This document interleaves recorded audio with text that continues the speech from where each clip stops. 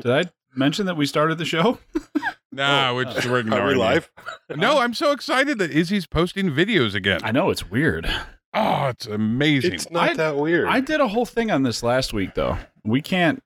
Yeah, we shouldn't do that again. You can't steal my thunder, Joel. All right. Go do your thing. I don't really have a thing. I don't know. No, you do. You've been practicing. We all want to hear it. It's not a show unless you do the intro. You're just trying to make. You're just it's trying the to highlight make of our. It's not it's a the show highlight until of the entire podcast. It happens usually in the first 4 or 5 minutes. You're just trying to make me feel important. I'm just trying to cheer you up. And it's working, ladies and gentlemen. Welcome to Maybe I've Said Too Much, the pedantic porta potty of internet radio. My name is Mike. Good luck with that Google search. And I am joined as always. Oh, wait, hang on. My name is Mike, and I'll be your host. Sorry, sometimes I get a little carried away. As we travel through this porta potty plumbing of tubes things. I don't know. I gotta probably spend more time working on that next time. But I am joined as always by my good friends Izzy Swan of all things, IzzySwan.com, and Joel Crawford of the Missing Digit Woodshop. Ladies and gentlemen, welcome to the big show. I never know if we should wave now that we do this thing live on Please YouTube. don't do that. Please don't do that. I might Please start don't do waving. that. Please don't do that. I'm not going to individually name my Patreon subscribers. I'm not going to wave to them. I barely chat with them. By the way, for those that watch the show live, if you wonder why I don't chat, it's because I'm trying to concentrate on actually doing the show. So I love you, and I do read the comments afterward, but if I don't get back to you while you're doing this, I apologize. I'm just a terrible, self-centered person, but I'm completely okay with that. So, well, since I don't talk that much, I watch the chat. So well, that's my job. Hey, at least you're here for something. I just want to say hi, Dave. I don't know what that means. Okay, I'm done. Oh, by the way, hey, before we get started, did we mention we have a sponsor? Wait, no, they didn't pay for that much. Don't go crazy. Don't be giving away the house. Well, no, I was just saying because well, first of all, I just wanted to say we don't really have a sponsor. We made all that up. But but I just wanted to what's their website again, Izzy? Woodshop.com. Okay, woodshop.com. Klingspor, the abrasive guys. We kind of fooled around with them and just sort of breaking balls last week. We said that if you went to their website and put in the code Unicorn Meat, that you would in fact get a 0% discount on anything you purchase. Well, that was a total lie. And it turns out that Unicorn Meat gets you like $1 off. Yeah. So if you're in the mood for some sandpaper, or you just want some rough toilet paper, head on over there. And I don't know that those are different.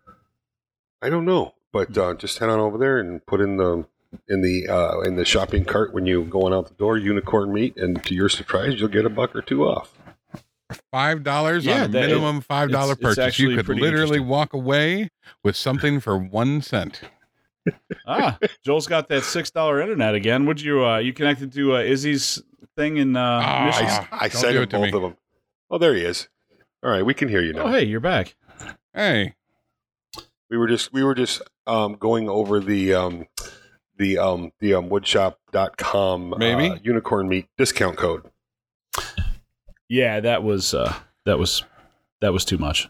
That was pretty wild that he did that, by the way. Yeah, it was pretty awesome. So anyway, our influence runs wide and deep, even in corporate America. We can make things happen. Actually, I wish I'd have come up with a new one just to test him. See how much he's willing to play this game. So, but anyway, how much farther you can take it? So, Klingspor, folks, they're not really a sponsor, but they are good sports. So get on over there. But anyway, so hey, Izzy, what do you got on the bench? Nothing, but there's a sawmill sitting on the shop floor. Oh, okay. Yeah, Izzy made a sawmill out of chainsaw sawmill out of 2x4s today because Izzy Swan. Yeah. By the way, it works awesome. Is this too much vodka? It's a podcast. No one can see you. Oh yeah, wait. Yes, they can. Yeah, they can. So, yeah. So, hey, listen, guys. Joel. Yes, I'm here. What do you got on the bench? What do I got on the bench? I'll tell you what I have. I have Patreon supporters. Let me go over each and every single one of them. And hey, you're in luck because we have their addresses and birthdays, so we spared no expense. Other than that, we're just in full swing. I bought a new shop vac today. It was very exciting for everybody involved. I feel like this is a Bed Bath & Beyond story, but like with less women. No, there were women involved. No, never mind that. That was very sexist too. They wanted the shiny one, the new shop vac with the whole metal canister and the big rolly wheels and everything. So, by the way, the most expensive shop vac I've ever bought in my entire life. All right. We could use a sponsor, frankly, at this point. Yes. Hey, if anybody out there wants to, Rigid, if you're listening, unicorn meat, just sign up. Yeah. Hey, as long as I'm being sexist, me $179. Yeah, as long as I'm being sexist, though, let me just go ahead and say, for those of you who, this is just a little tip from your Uncle Mike. Maybe we'll call this part of the show just the tip. Probably not, but it'd be cool if it was. I'm sure somebody else has done that before us, but I don't listen to other things, so I can say I'm not sure if it has. But if you live with women or talk to women or around women, just I want you to keep something in mind. Sometimes they just melt down and cry. And the easiest thing to do when that happens is just let it happen. And then after it's done, just pretend it didn't happen. And that's, you just kind of moving on because that's the best way. I came home today from working, I don't know, the 100-hour, 12-hour day. Because when you're in the mortgage business, the end of the month feels like basically your life and soul is being sucked straight from your body as you're sitting there. And come in the door, and my oldest is sitting at the kitchen table crying, staring at her homework. And I was just like, oh, God. So this means I'm doing English homework tonight. And that is exactly what happened. I was writing poetry right before we got on the show here because she needed a poem and reasons. So, but guys, if you're ever around women and they just cry, just let them cry. Just let it work out, and that just move on. That's how you do it. So you're welcome. To be fair, my wife walks into that with me too, though. So I mean, don't put it all off on one gender. Oh no! Hey, listen, I'd love to be able to cry, and there's plenty of times that I'm able to just do it. But I don't have the ability to just work things out that way, and I wish I did. I'm very envious of that. Because I can't. One just day cry your soul and be will done. Come back. It'll be fine. You'll get back together. No. But anyway, so so you bought a shop vac. I did, and I tried. I know. I really want you to have an opportunity to make that interesting, but I just don't. No. Well, I will tell you that I had one of the weirdest weekends ever. We had so much fun. John just turned 8. We had a pool party, kind of commemorating the end of summer. It was pretty much the last swim day of the year, and it was a weird sense. And Sunday was great because we just chilled out and relaxed, watched movies and ate popcorn, and it's been a long time since I didn't actually want to wake up and go to work from a weekend. And either that's because my weekends are so pathetic or I really enjoy my work, probably a little of both.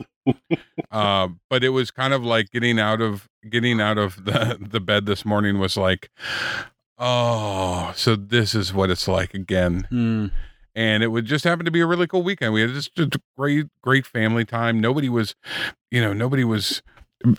sitting at the kitchen table crying. Everything was just worked. And it's rare to have those fun, awesome moments. And hopefully when I'm old and senile and I lose all the rest of my memories, those are the ones that stick for the day. So, right? Yep. I want to make a quick correction. I mentioned earlier the woodworking shop. It's just woodworking shop. Is it woodworking shop? Yes. Okay. They're getting an awful lot of airtime for somebody who's not a sponsor. I know. They even got a correction. Hey, don't we charge extra for that? Some money, apparently. So that's but moving on. So, by the way, if anybody else wants to sponsor the show, talk to our HR department. They're assholes. They're something special. But you're not an asshole, Joel. It's not me. Don't look at me. Well, it's certainly not me. And I'm an asshole. Izzy, you're probably the only one here that's not an asshole. I am. Wait, I am. Never too. mind. Yeah. No. Nah. No, don't drag into Izzy into our special kind of No, that's probably asshole. true. Where he's an asshole because people probably deserve it. We're assholes because we actually enjoy the sport. So Isn't that the goddamn truth? But anyway, hey, by the way, is this too much vodka? soon to be not that much. Oh, because every time I say that, it goes down just a little bit. Mike, are you working on anything interesting? What's on your bench, Senor Laffy? You know, I've been waiting for you to ask that for like 4 episodes. Yeah. We don't. You're the host. You make the things. Yeah, that's true. I've been building trays, so that's kind of been my thing. So You made a very angry tray. yeah, that's probably true. Which one are you talking about? The one I just sent you the picture of? The cat. Yeah, the Panther one. That's So I haven't posted any pictures of this anywhere, and I probably won't because I'd like to keep my audience in suspense. But basically, what I did is I made I make these little serving tray things and put little logos in them.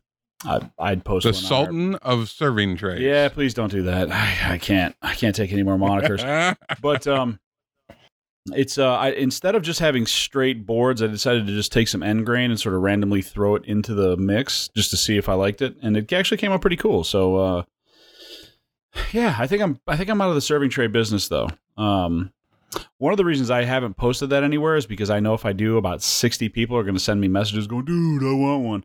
And then you get into that thing where you tell them that it actually costs money, and then the demand for it goes way down. So it's like, did you ever notice that? Like, if you go online, you post pictures of stuff that you made, and people are like, holy shit, dude, I got to have that, homie. And you're like, call it $40, or just come up with some random number, and they're like, oh, well, yeah, I didn't know it was going to be that much. Okay. So here we are. I see what you did there. So That's funny. come on, anybody that's working with wood or who's ever made anything, like, people apparently think that if you make something, you just made them to give away.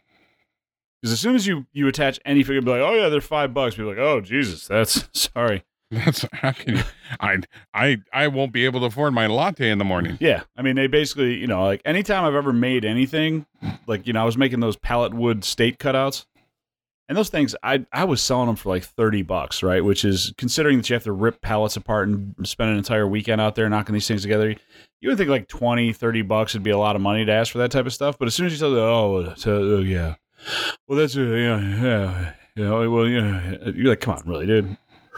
At this point, I'll pay you $30 to take the goddamn thing just so I can stop having this conversation. So you haven't learned the trick yet. The trick is you tell them it's $250, and all of a sudden they start respecting it again.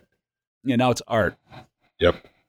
Yeah, it's just, and me, being me, I build them and then like I charge people. Then like half the people are friends of mine. I just give them away. That way they can't bitch about them. And then, then I stop building them because I hate it. I have reviews like that on the Smart, and they're like, that's just plywood. And I'm like, I just wanted you to know I expect mine by Wednesday morning. Well, we can do that. The only problem is, the state, like if I do a North Carolina cutout, that's like $20. South Carolina is more like, I don't know, I'll do this for like $5 because, I mean, honestly. And then, but like Michigan's like $300.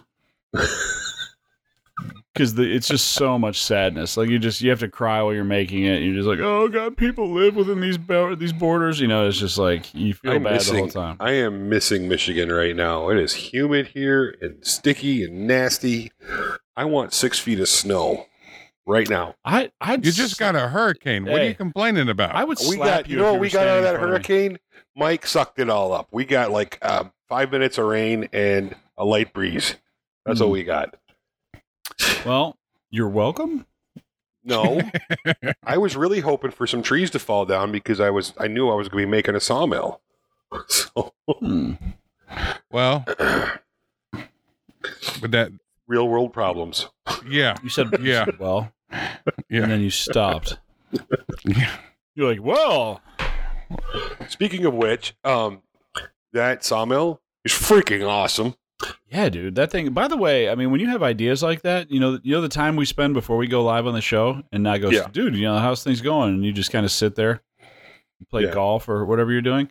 I'm not playing golf. Don't be afraid to share. No, he does things that while like he's doing that, so I can be excited about them. I wanna talk a little bit about it. So, I designed. No, not on the show. I want inside scoop. This is for me, not for them.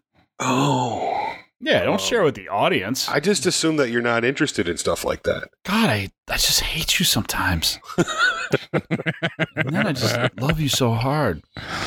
So I built this thing, and there were some considerations when I built the tower that the saw sits on. I'd kind of done several iterations of it, and I was a bit concerned. I wanted to make it super, super simple and sturdy enough to withstand it. So I built it.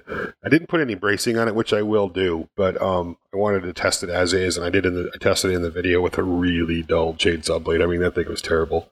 In fact, I had somebody kind of get pissy with me in the comment section. Why don't you just sharpen the chainsaw blade? I'm like, well, because I don't have anything to sharpen it with. So you probably should have responded back to him and said, why don't you come and put your finger in it? No, don't put your finger in it. That would have been a great response. You should come and put your finger in it, Mr. YouTube commenter. I was stalling that saw out, pushing it so hard into that white oak. It was like, then the gantry was perfect, and that the cut is incredibly flat. And I'll talk a little bit more about that in the next video. But by the way, you right there just saying I was pushing so hard is definitely getting edited into something. I just don't know what it's going to be. Oh, great! You just said I was pushing it so hard, and then you paused. That's why I don't talk. I got to watch myself. No, please. No, is this too much vodka, by the way? The whole premise was it was just inexpensive to build. In fact, I ordered a ripping chain, and the ripping chain was $50 or $43, which it literally cost me $2 more to build the chainsaw mill than it did to order the rip chain for it. It's like, this is awesome, and it works phenomenal. So I have a couple of pine logs and some more oak I'll be chopping up with it. So I'm pretty tickled about this whole process. Yep, pretty cool. And I do like the idea of automating it with some kind of pressure, maybe a gas pressured system, or even an air over hydraulic system. So it'll only go to a certain amount of pressure, and then just that's the pressure. It won't exceed it, so it won't hurt the thing or whatever. That's why I was thinking that's literally the reason why I was thinking the air, because you could set it at like a certain PSI and have that, like, so yeah, but that would make 3-inch disc. It would make it, instead of 8 feet long, it would have to be 16 feet long to get an 8-foot throw. Right. But with an air over hydraulic screw or something like that, I might be able to accomplish that without losing that space saving stuff. Yeah. That'd be cool.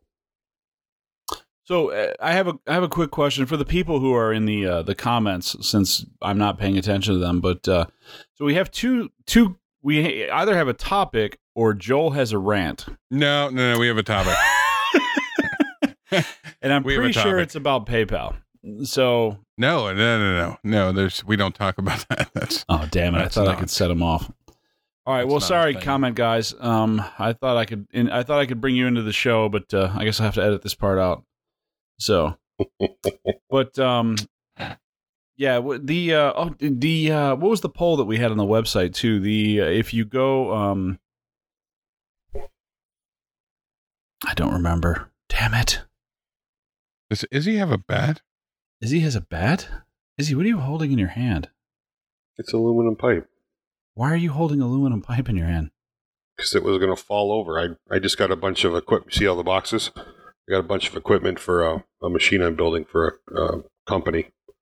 And this one was leaning up against my desk, and I just saw it moving, so I grabbed it so it wouldn't fall over and make a big clanging sound on the For those of you who can't see him, Izzy is he has this metal like a pipe baby in an embrace that I am jealous of.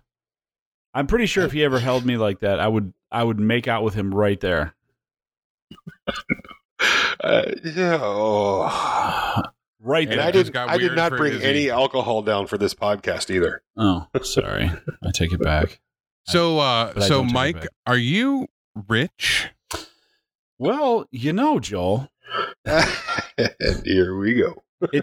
It depends. Sorry, I was just watching him grip that pipe, and he's got such strong hands. Sorry, what were we talking about? Rich. I mean, it depends on how you quantify rich. Wait, now hold on a second. Is this going to be a whole, like the whole metaphorical, I'm rich with my personal relationships and things? I thought our topic tonight was the difference between handheld chainsaw mills and, full on chainsaw mills. So like portable chainsaw mills or tract mills is basically what you're saying. There you go. Yeah, that was the poll on the website. Thank you for reminding me. But we'll definitely get to that. But okay. So what does to answer your question, Joel, which you've had no prompting for, right? What does rich mean to you? Yeah. Is it strictly monetary? And then if so, what's the number? Can I answer that? That's kind of what you do on radio shows. I ask questions and then you kind of answer. I like the idea of the word rich. I've always enjoyed the idea of money, right? And I know it gets demonized a lot. But to be honest with you, it's a good measurement because it's one of the few things that you get traded. Like you only have one currency, and that's time, right? and you might quantify effort as another currency, but specifically time is the only thing that you have no control over and can only spend it. So the idea is that your value, what you do and what your time is worth is a measurable thing. I think money's kind of awesome at that. And you can make the arguments that some people don't get paid for what their time is worth, and that's completely true, but that's a whole side topic. That's another show though. Right. So the idea of rich to me is to live a life that is that I can live at and I can prosper at without having to worry about every single thing, right? With being able to be who I am without the burdens of figuring out where the electricity is going to come from, where the meat is going to come from, where the next flat tire change is going to be. That's the idea for me for being rich. And to me, that bar actually isn't all that high. It changes depending on what you want surrounding you, because obviously you have mortgages and somebody can live in a $40,000 house or they can live in a $400,000 house. Right. So I think the simple answer for me is the thing that allows me to do other things. If I have to work 50, 60 hours a week and not enjoy that time in between or not enjoy what I'm doing, I don't think I would consider myself rich, no matter how much money I was making. And maybe that makes me a fool in some people's eyes. Is he? But at the end of the day, I need just enough to make sure that the lights are on. Sorry, you were cutting out on the show here, so I skipped over you rudely. You did? Yeah, no, but I heard the back end of it, so I'm sorry. I just wanted to say back end. Yeah, you did. Especially with Izzy recording earlier, he was pushing really hard. Right. So did any of that come through? Yeah, it did. So you've taken a bit of a philosophical, metaphorical, situational type of understanding and meaning. Well, no, it literally comes down to some personal wealth. So you don't necessarily have a ceiling, but you certainly have a floor. Is basically what you're saying. Yeah, like at a certain level, like when I had, a single, a single room apartment with a 14-year-old car, and I had a cable bill and an electric bill, and I needed food for the week, I could live off of X number of dollars. Mm-hmm. And as long as I met those numbers, then that was good enough. And then I would try for a little bit more. So I had nicer things. Eventually I got to a point where I have nicer things that require more money than that. Although now looking back at it, those simpler times may have kind of been nice too. So, isn't it funny the way that we kind of, we demon, there's a certain level and the level seems to be, it seems to be very sort of, I don't know. It's very relative, right? So I remember, I may have told this story, but I remember when I used to do car stereo installation for a living, and I got out of that business and got into the mortgage business initially. And I'll give specific numbers here, just because people don't like to talk about how much money they make or how much money they've made, but I think that the story here needs it. So I apologize if I'm being rude, but so one of the guys that I was working with got promoted, and he went, and he was very, very proud of this, and he should have been. He went from making $33,000 a year to $40,000 a year. And he had said something about that. He was just, somebody had asked about the promotion, and, the conversation went on. We were all friends, so there wasn't, it's not like he was in a room with strangers just kind of, going on. But he had talked about how he's, he got this raise of, $7,000 a year. And that's a really big deal, right? I mean, it's a sizable increase when you're making $33,000, right? And they all knew that I got in the mortgage business, and everybody was kind of wanting to know, how all that went.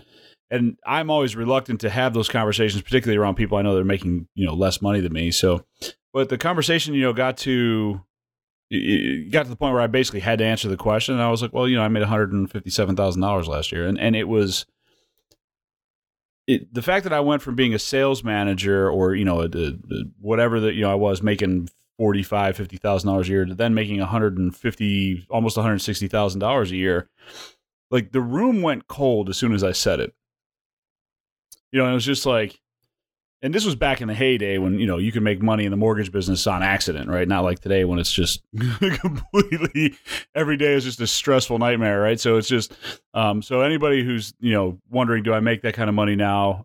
I won't answer your question because I don't want you knocking on my door, but but back in the old days, that was the thing. But it was the fact that I'd gotten a promotion or, got out of the industry that we were in together, because he and I used to work together. And went from making, $40,000 a year is pretty good living when you're young and, you don't have a house, kids, all that stuff, to then making ridiculous amounts of money. Like, everybody really hated my answer to that question, even though they asked it, but they were celebrating him. Like, everybody, they couldn't kiss his ass enough from going from, getting that $7,000 a year raise. But me tripling with the money I was making, like, all of a sudden I was the biggest asshole in the room. And it was just like, that was a very weird experience for me, especially because I was paying for everything that night too, dicks, by the way.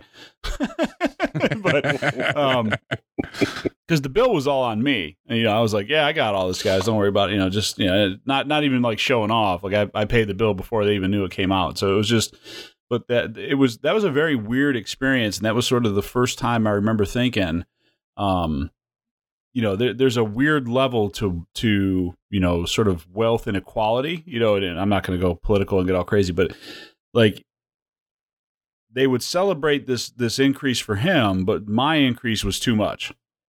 Like, I didn't deserve it, or I hadn't earned it, or, whatever the case may have been, but that was too real. But the increase that he'd made, that was, hey, we got to pump this guy up and celebrate him. But me, I was the douchebag. So, well, right, but that, you have to understand, I don't think that's an uncommon response from people. Not at all. The number of people that are listening to this right now going, what a dick. Right. But this was 16 years ago too, by the way, folks. So let me just let out.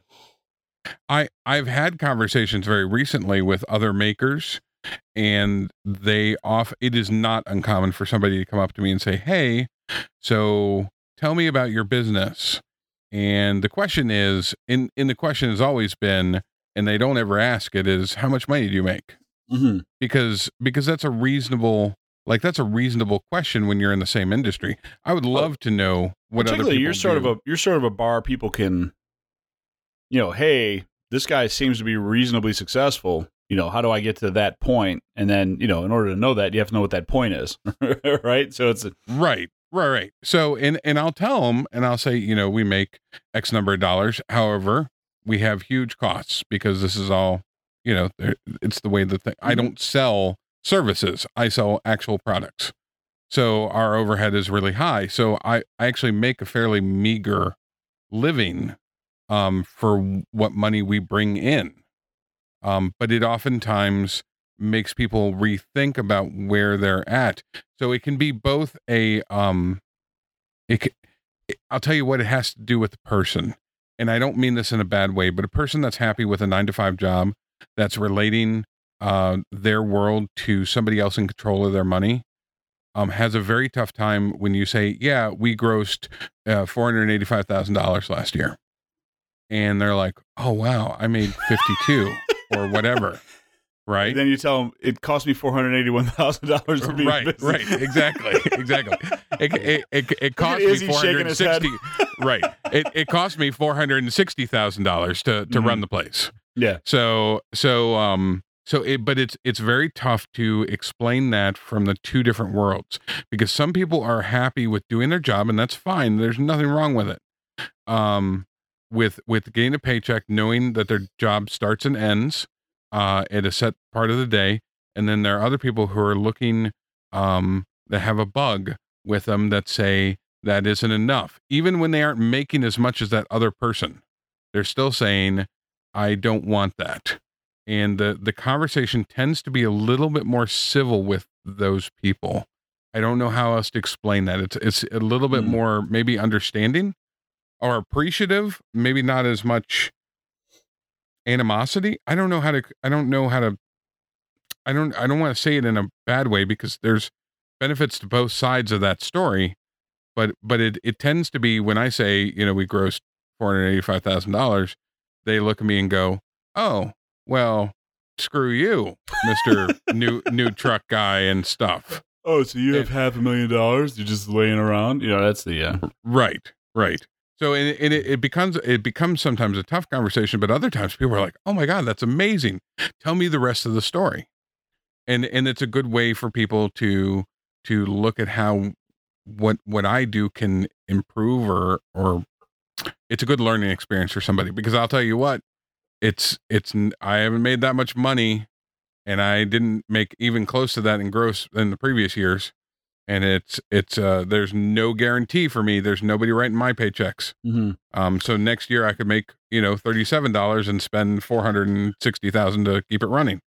Yeah, and I'm always in a weird situation because I do mortgages for a living. So, I mean, it's at some point, I've had, friends of mine where we've just had to talk about money. You know what I mean? Like, sorry, I just have to know how much you make if you want to buy a house, right? And how much you got in your bank and all this other stuff. So it kind of tears down those walls, and it's just, it's weird how those conversations get strange. And then I also have a very different sort of idea of money, just because I've seen doctors that make $1 million a year that don't have a pot to piss in, and then I've seen people make $17 an hour, got $300,000 in the bank, and you're just like, I don't even know what this is, so it's just like, and that's very real. I've seen that at more than once in my career. Like you make $17 an hour and you got $300,000 in the bank. Like, how the like that is a lot of ramen noodles. Yeah, I mean that's so yeah, I mean it's all very relative, but anyway, well, Izzy, sorry to because you've just been nodding your head over there and it's adorable. But what does rich mean to you, sir? It doesn't have anything to do with money. Perfect. I knew you'd go there. Yeah, and it's a perfectly normal analogy when someone says, "Hey, what does rich mean?" Or to think about money, because that's what we do. And so I'm not dissing it. So please don't think that's the case. But hater. A very long time ago, I've separated having money from being rich. And I've been up and down this ladder more times than I care to admit, where I had plenty, and other times where I've struggled. But to me, it was never. That was never what that meant to me, or it was. I guess it was for a while. But when I think about rich, I think about being able to do what I enjoy. And I think that goes back to what Joel was talking about earlier. The only real wealth that we have is time, and how we spend that is it's up to us, obviously. And I think that when I was, a younger person, and I realized that I could, and I'm not dissing anybody that does the 9 to 5 and works their butts off and all that. I just knew that there was never a place for me there, and I knew that I had to decide on some things, like whether I wanted to own a big fancy truck or whether I wanted to be happy, if that makes sense. Because I knew that I wouldn't be able to afford a lot of those things in my life, because I made some decisions that early on that I was going to work for myself. I was going to do what I wanted to do, and I had to decide whether or not it was important enough to me to live a lifestyle that could be sustained with my desires, with the passions that I had. So for me, being rich has always been having the option to make a choice, and to have, and to be happy with that choice. I guess that's always been how I looked at that, the richness of life rather than perhaps the money side of it. Now, I've been very fortunate in my career, so it's easy for me to say, where I've had a lot of really good times and throughout my career I've done very well.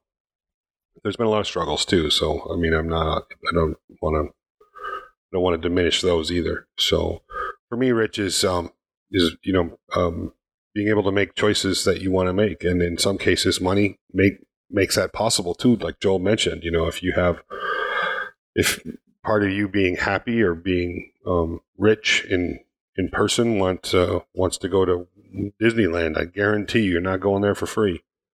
So unless you put on a princess outfit or a Mickey Mouse costume, but. Well, and here's, as far as rich is, there's a couple of different things there, right? So if you don't have money, there's nothing else you can think of, right? I mean, it's just that we've just conditioned ourselves as a society and as a people. If you are broke and you owe people and you have things you have to spend money on, there is nothing else that is entirely and all consuming, right? Like there's just, I have been flat broke. Like Louis C.K. once made a joke that he'd bounced a check and his checking account was negative $50, and he's like, I need $50 just to be broke.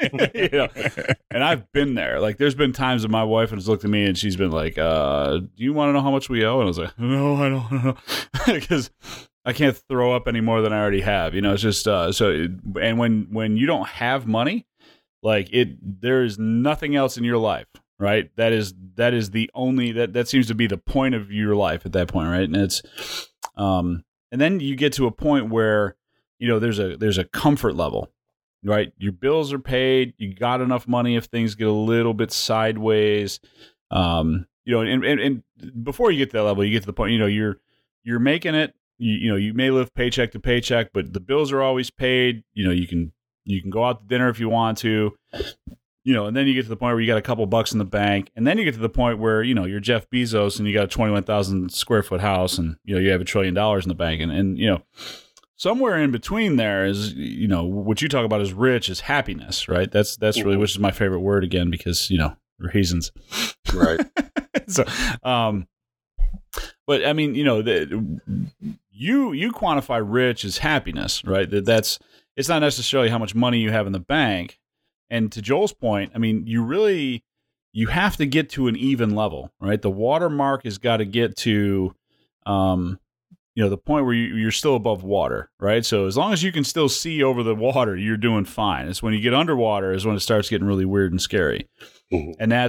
And there's something about it's just and water's a really good analogy for that because if you're in let's say you're in a pool, right, and your feet touch the bottom, your head's above water, you can kind of hang out in the pool. It's a little deep. It's up to your neck. You're not really terrified, but you can still have a good time. Jump up, play a little volleyball, kind of mess around. The second you go underwater, you can't think of anything but getting above water, right? Like there's nothing you want more than to take that breath when you're underwater, right? I mean, anybody who's ever been underwater for any extended period of time, either intentionally or unintentionally, all you want is to breathe air again, right? And that's and being broke feels exactly like that. Like I just want to stick my head above this friggin' wave and just breathe air again. Like that's all. That's a very good analogy. Yeah, like can't think of anything else in your life. Like you're underwater, you're looking up, and something's holding you under there, and you can't think of anything but breathing that air, right? And then when you get it doesn't matter how far above that water you are. Right? Once you finally get up over there, you are comfortable as long as your goddamn head doesn't go back underwater. You know what I mean? Mm-hmm. When you say being underwater, that's a great analogy for that because that is exactly what it feels like. Just holy shit, if I could just breathe again. And everybody's been there. I don't give a shit. Warren Buffett didn't make his first $100,000 till he was 44 years old. It's everybody. Doesn't matter how much money you have. Doesn't matter what's going on. I have a bunch of uncles who make more money than you can even wrap your head around, and they've all been broke. I've seen them broke. You know, and you just like, everybody's got to deal with that at some point. And now they're rich and they hate life. I mean, it's like, no, it's surprising. It's funny that you mentioned that because I mean, I know an awful lot of people with a lot more money than most of us will ever have. And I would say the better part of 80% of them are not happy people. I know a guy right now, I could call him on the phone. He could write you a check for $1 million. Like, write you a check. And if you followed that guy around for 10 minutes, you wouldn't want his life forever. Like, it just, you just like, there's no trade-off for this. I guess, you know, for me, I was thinking, not to get too deep or philosophical, what would you be willing to trade to be rich? What are you willing to trade to be rich? And I mean, whether that's to you, whether that's money or whether that's peace of mind or whatever, what are you willing to give up? Because that's, you know, there has to be a decision there. There has to be some kind of dynamic that says, hey, this is where I want to be, and this is what I need to do to get there, or I am happy with a healthy family, with, you know, living in a double wide trailer, and driving, you know, really used cars or riding my bike. You know, where are those decisions? You know, that's kind of where I kind of wanted to take this tonight, was just to say, you know, you don't have to. And I'm kind of going through this with some of my kids. I got 3 of my kids are getting close to that age where they got to start making decisions about what they're going to, you know, do, whether that's go to college or work a part-time job until they figure it out or whatever. So we have these conversations from time to time with them. And I always tell my children, and it's the God's honest truth, if you're happy working in McDonald's, flipping hamburgers for the rest of your life, and that's what you're passionate about, it's what you love to do, I'm all in. I'll support you 100%.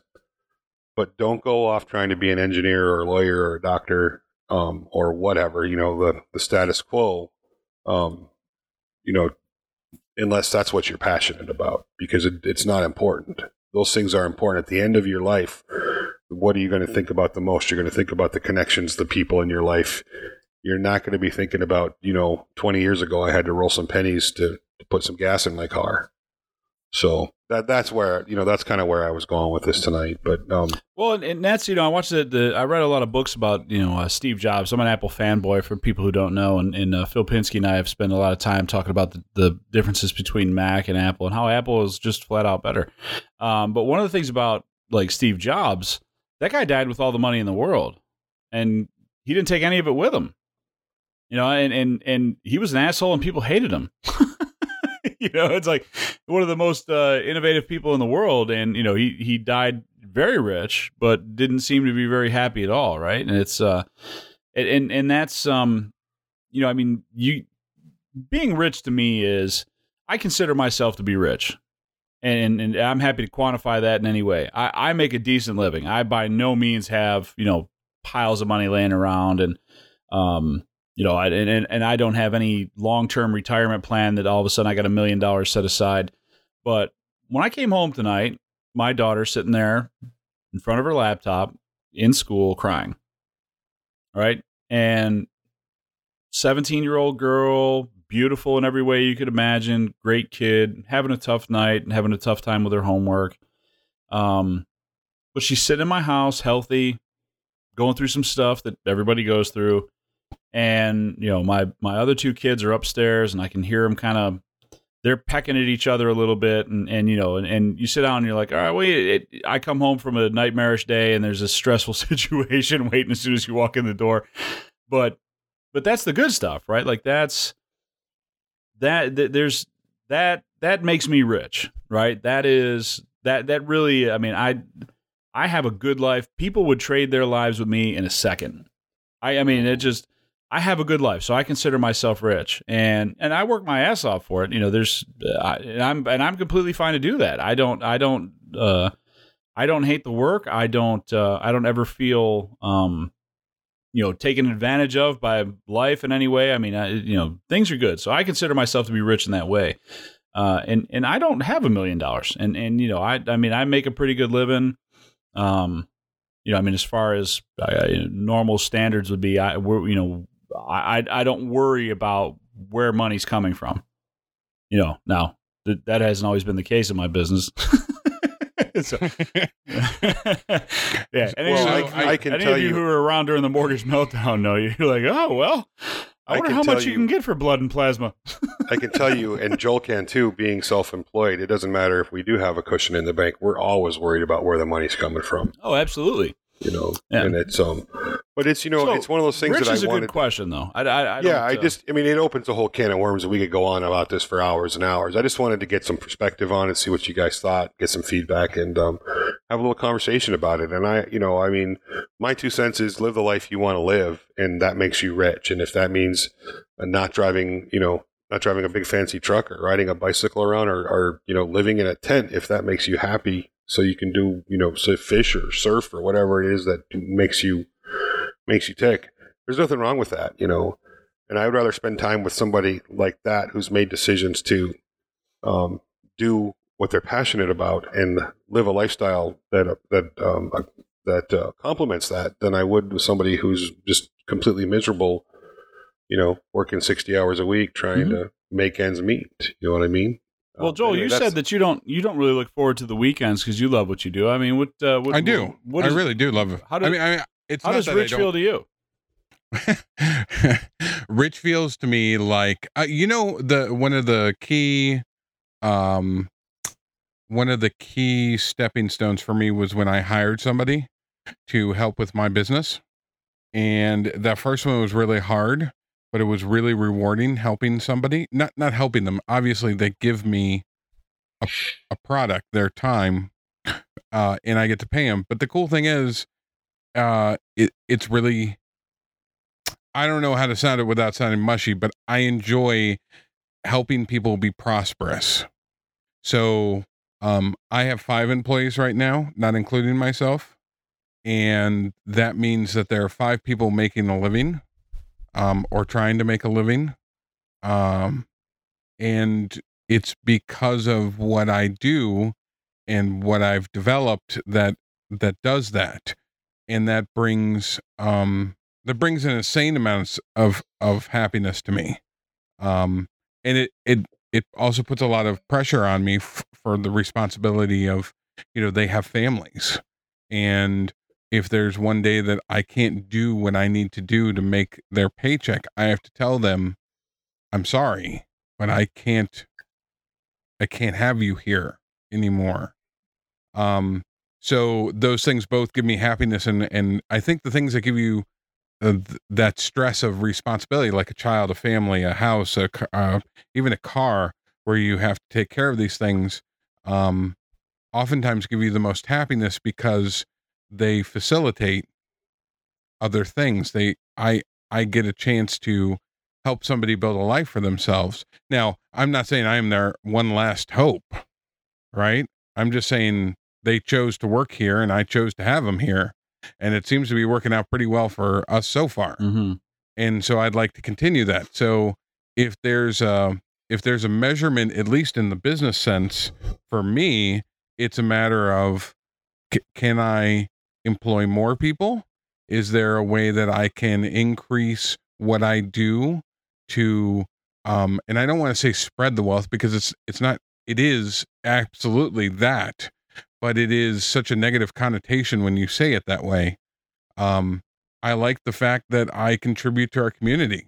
I like the fact that our business has a chance to not only support me and my wife and my children, but grow itself and support other people.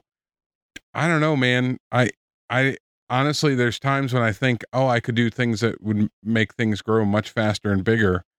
And I oftentimes choose not to, because I happen to like where we're at. So maybe that in itself is a measurement or an indication of happiness. Well, I would say that, being rich, one of the things that, I think one of the, and this is, human beings are very ego driven, right? Everything is, how do I fit into the world is basically, we're spending, being someone that spent so much time in therapy, we spend a lot of time on this stuff. But the definition that I think, to kind of summarize some of this stuff is how I would define rich is, do you feel valuable? All right. And that's because how you feel, if you feel like you have value, that really translates very well to a life of happiness, and do you feel wealthy? Because that's really, people that need to make $1 billion, like they have some value attached to that. They have to feel that to feel valuable, right? For me, I feel the most valuable when I am, if I'm in a situation where I can lift people up, or I can, if I can help you realize unrealized potential, like those type of things, those are moments when I feel like I've given the most of me that I can give. You know what I mean? And that doesn't always translate to any monetary value of any kind, but that is when I feel I've actually that is when I feel my absolute purpose. And to me, that is that there's wealth in that, and there's and that's really, kind of the thing is, do you feel valuable? Do you feel like you've contributed, and I think to some extent you have to have that to really, the rich conversation, to Izzy's point, is, how do you fit into the world with value, and what is that value to you? In his case, it's, my kids are healthy, I have all the things I want, or I at least have all the things I need, man. I have all the things I want. It's more of a metaphorical sort of wealth. Oh yeah, right? I want all the things. So I definitely don't have what I want. Yeah. Well, and for me, I don't. There's a whole list of things that like I'd love to have, but I don't need any of them. And the reality is I go on I'll go on Amazon and I'll look at today's deals and I'll find some dumb shit thing that I'm like, oh, I gotta have that, and then it gets here and I throw it away. It's like a couple weeks after I have it. It's just like rich is a again, it's a relative term, right? So I've seen this in my business. People that make a shit ton of money. I mean, I've had people that I've been close personal friends with that make $600,000-$700,000 a year, and they're as broke as anybody. And I know people, like I said, I know people make $40,000-$50,000 a year that got money in the bank and retirement plans, and they still go on vacations and do all the things you want to do. And guys that are making $750,000, they got $10 in a 401k. It's like, where does this come from? I mean, and I've seen that more than once. So that rich is a very relative term.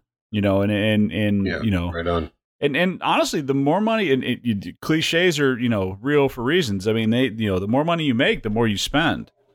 If you get to the point where I mean, I had as much money in the bank the year I made $30,000 when I first moved down here as the year I made $150,000 when I first got in the mortgage business. Because I had, when the money comes in, you're just like, oh, hey, it's almost like a game. Like, hey, somebody put X number of dollars in my bank account. I guess, it's a game to get that back down to zero, right? And like money's like milk. If you don't spend it, it spoils, right? Like, you don't want that. You don't want that $2,000 to go bad. There's a cell phone video game that would be a hit, right? Yeah, I mean, it's you just and when the mortgage industry, when it took a giant shit on everybody. When the economy really took a hit, I mean, I worked for a non-conforming lender, people would call subprime at the time. And when things get sideways and weird, you start to realize that, that not only is a very humbling experience because you're really not the man you thought you were, but you start to realize the things that you spend money on that don't matter at all. Like there's just things that have zero meaning that you've associated this value with that don't mean anything to you. And does paying for those things make you rich? I mean, I don't think that it does. I mean, it's, and that's really sort of, like you say, Izzy, I mean, that's where this thing goes from being sort of, is rich a bank account number or is it more metaphorical? Right. I think that most people would agree that it's more metaphorical. I mean, it's, once you pay your bills, what else is there? Yeah. And I mean, it's just all about decisions and choices and, what, knowing back to the old Matrix, know thyself. And, that's really the key right there is what does it mean to you? And I think that was, this conversation really wasn't to come to some kind of decision. It was more just to have a conversation about what it meant to you, what it means to the person. Oh yeah. If you're listening to part-time podcasters as a means to, I mean, if you want some financial figure out advice, life's deepest philosophical problem, if you want financial advice, I can actually help you with that. And that's just a product I can of too. experience. My account number is send me all your money. Yeah. No more money problems. Yeah, I've just been in situations where I've seen enough people and I've looked over enough credit and income and asset documents that I've just seen so many different scenarios that I created financial literacy as a byproduct of that. So, if you got questions, I'm happy to answer them. Don't send them to me because, I don't have time. I'll tell you, there might be an interesting story.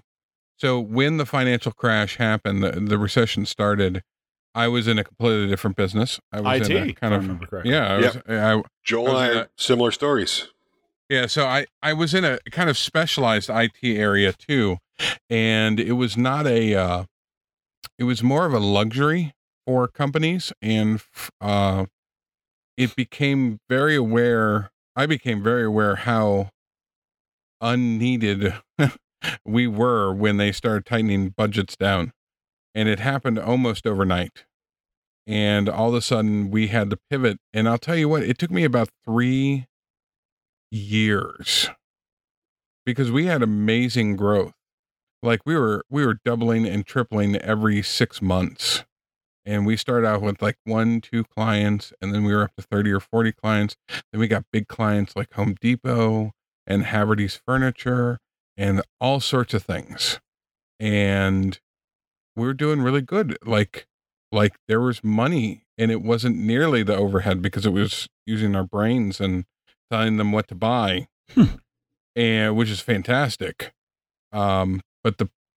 But I got wrapped up into it. Like personally, I will tell you that there was a mental cost to that. And I will tell you the difference between 2008 and 2012. I would say that 8, 9, 10, and 11 probably were some really, like I was like, okay, I have these 3 clients that love me and they're going to keep me on, which will keep just me like at, let's put a number on it. Let's say $28,000 a year, right? Mm-hmm. And I was making substantially more money than that in months because things were going so well in pre-2007. And I went, wow, this is a little insane. And I got caught up. I mean, it would actually be a good conversation to have with Margot because she watched me on the outside. And all of a sudden I'm sitting on the couch and I'm doing things and I'm, watching daytime television, like just picture the miserable guy that has spent a good portion of his life building something. And then someone moves in next door and opens up a great store and it's just gone. And that's how it was. And so there was 3 years where I was like, I don't know what to do. There wasn't any money being spent anymore. And the difference was I didn't like bounce from it. I didn't try. I was like, because, you can make money somewhere doing something if it was digging ditches. And I was doing just the bare minimum. And actually, funny enough, as it turns out, and I hate when people say there's always a plan. Somebody will probably say it, but it ended up being that I picked up that. Right.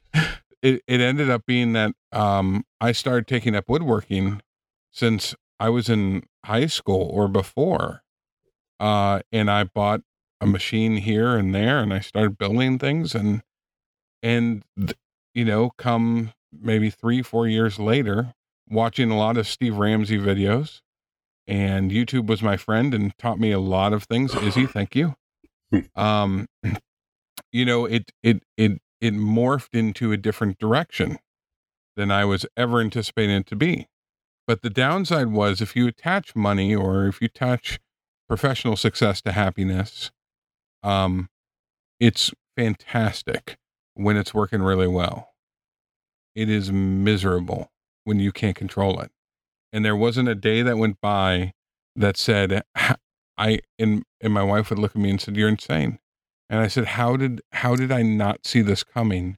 How did I not leverage and make this all happen? Because the answer is, and I only half believe it now, is that nobody knew that it was going to be like that. It had never been like that in anybody's lifetime that was alive, below the age of 70.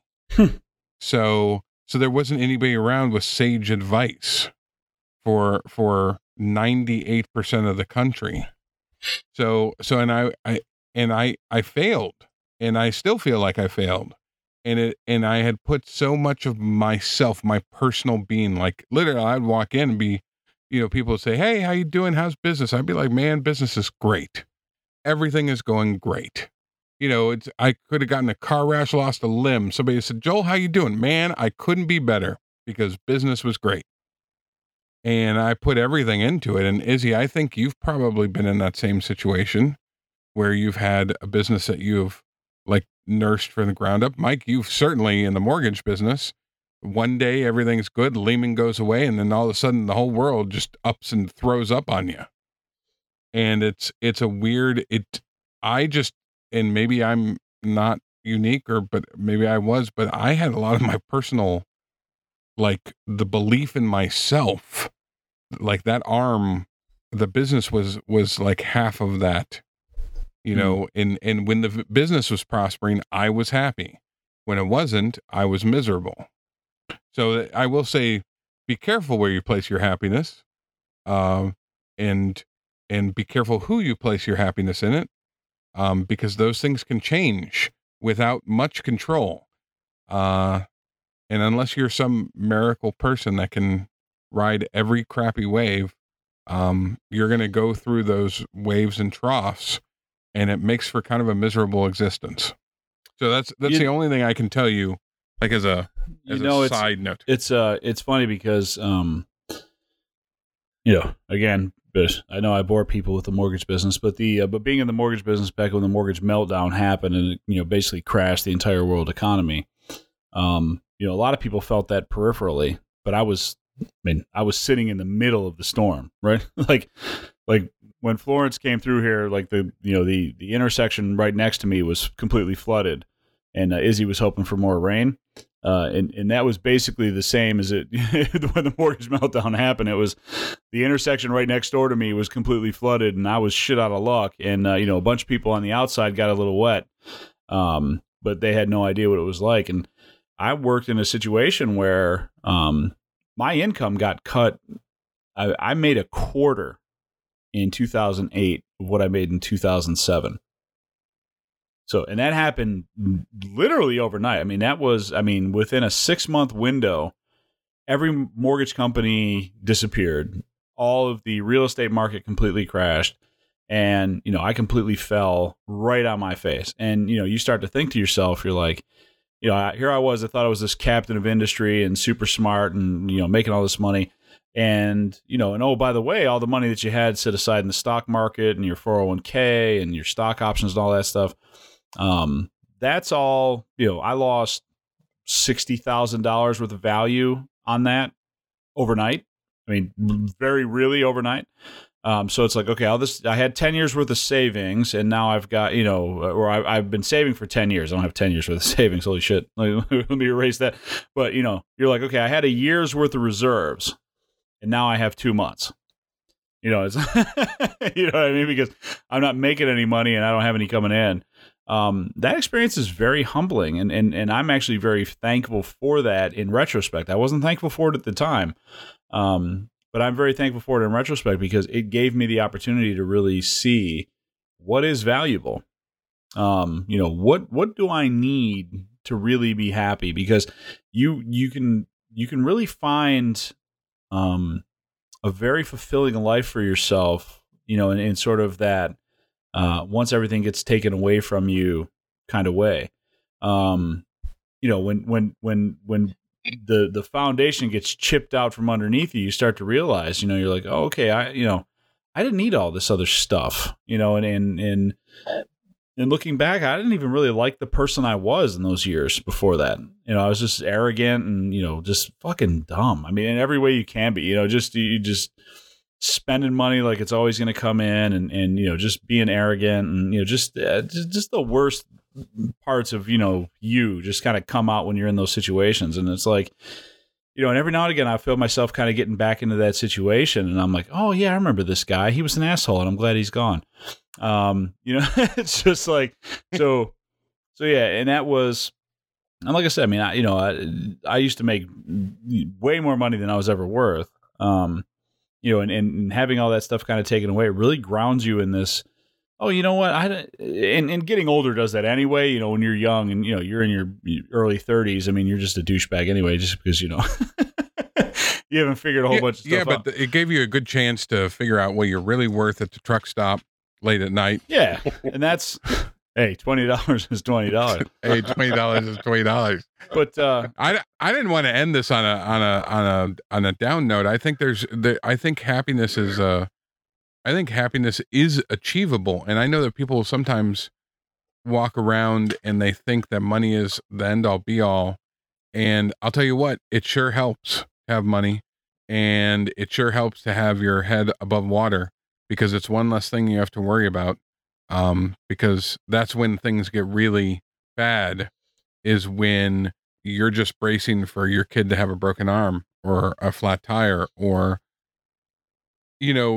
something goes sideways unexpected, and you have just enough to keep, the water meter from being locked out. Well, and that's not even underwater. Underwater isn't planning for the, underwater is, and I used to help people do loan modifications, people that are behind on their mortgage by 90 days and they're worried about the sheriff showing up any minute. You're not worried about what happens to your kid, if they break their arm, because there is no if. You're trying to figure out the now. I don't need to plan for that. I still got to put food on the table tonight, so that's actually, again, one of those sort of experiences that I was actually very fortunate, because I was tied into a company at the time, and we used to specialize in doing modifications. I became very good at them, so I was able to help a lot of people keep their homes and kind of navigate through all that stuff. So that whole experience for me is, as core shattering and ego destroying as it was, probably the best thing that ever happened to me. I don't wish that anybody ever gets sort of, dragged down, but every now and again, you just kind of need that. And, you really understand, to Izzy's point, what rich really is. And so we could all use a little bit of that, I think. What's the old saying? A turd always smells better the farther away you get. That depends on what you eat. Right. Right. Yes. I had a T-bone and a porterhouse tonight because they were on sale. I don't even want to hear it. And they're fantastic. That's the same meat. Like, you just had a T-bone and a slightly larger T-bone. Yeah. Yeah. Don't hate on me. I'm just saying, you ate 2 T-bone steaks. No, the porterhouse has got they don't keep the one side of it on there. So, but yeah, they had it on sale for $4.99 a pound, so I had to have it. Because I got 2 steaks for $8. So who says no to that? But anyway, well, that's listen, we're over an hour at this point. I guess it's time to kind of put the bow on this thing. Right on. Stuff. Let's do it. Well, thank you guys. Well, that was a really great conversation. So. You don't let's do it at the end. I hope you learned something, Izzy. Oh, I always learn something with you guys. And mostly it's to not share the podcast. Right. It's a good thing I don't have feelings. Whatever you do, don't put us on Instagram. Too late. You're already there. Instabook. Insta stuffs. Well, listen, guys, guys, girls, and everybody in between, we really appreciate you spending some time with us, taking a listen to the show. And I don't know why you do it to yourselves, but we love you for it. But please, questions, comments, feedback, bullshit, whatever you got going on, hit us up. We're at Maybe Podcast on Instagram, Facebook, and the Twitters. If you're not part of the We Like to Make Stuff Facebook group, go get in there. It's where all the cool kids are. We give out free drugs. Heroin for the ladies, right? No, just kidding. We don't give out drugs. But yeah, go ahead and jump on over in there and say hi to the ops. That'd be me and Joel. And we're happy to add you into that group. And we do a lot of chatting in there and sharing stuff and things and all that good stuff. So hop on in and find us. if you're not a member of Izzy Swan's website, by the way, you lazy bastards, get your ass over there and sign up. You can get a free account. He's got this chat room thing, and there's videos and a whole bunch of other stuff. He's got some content on there. And by the way, he didn't ask me to do this, but I was farting around on his site today, so I'm a little bit fresh with it. But he's got some content on there that is only IzzySwan.com related, which is kind of interesting. I was on there today, too. I dropped a little message on the board. And I still can't post to the Maybe I've Said Things podcast part stuff website because he keeps changing my moderation status in there for some reason. But I don't hate him; it's beta. And remember, if you're listening to this podcast, you're only one step away from being rich. All you need now is money. Yes. Jesus, are we going out on for that? Me. You just, I think you just broke the show. But that's it, folks. Give us some feedback if you got any content, any things you want us to talk about on the next shows, that type of stuff. Definitely hit us up. And is this too much vodka? I don't know. I just assumed that it was water. Yeah, you wish. Yeah. Water doesn't give you goosebumps every time you take a sip. But ooh, look at them goosies. I see those cheeks getting a little rosy, and I hear those sinuses clearing up just fine. Hey, you're welcome. It's That's right. I hear Podcast fuel. I hear the rain starting to pour outside, so that means my internet connection is going to get wonky. Oh, Of course it is. Like being back in Michigan. But Right. all right, guys, thanks for everything. At Maybe Podcast, Instagram, Facebook, Twitter. Make sure you get into the group. Hit us up on the Facebooks. It's where we're most active. And we're happy to, take any comments you have. And if you've got any ideas for the show, we want those. So because we're running out of them.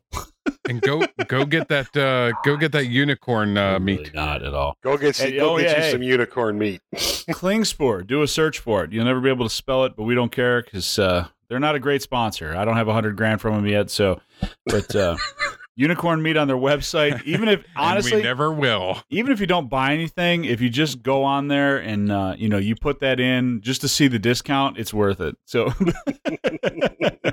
I'm sure they appreciate the traffic. But thanks everybody. We love you guys. Thanks so much for listening, and thanks so much to all the guys in the chat and watching us live on YouTube. We love you guys too.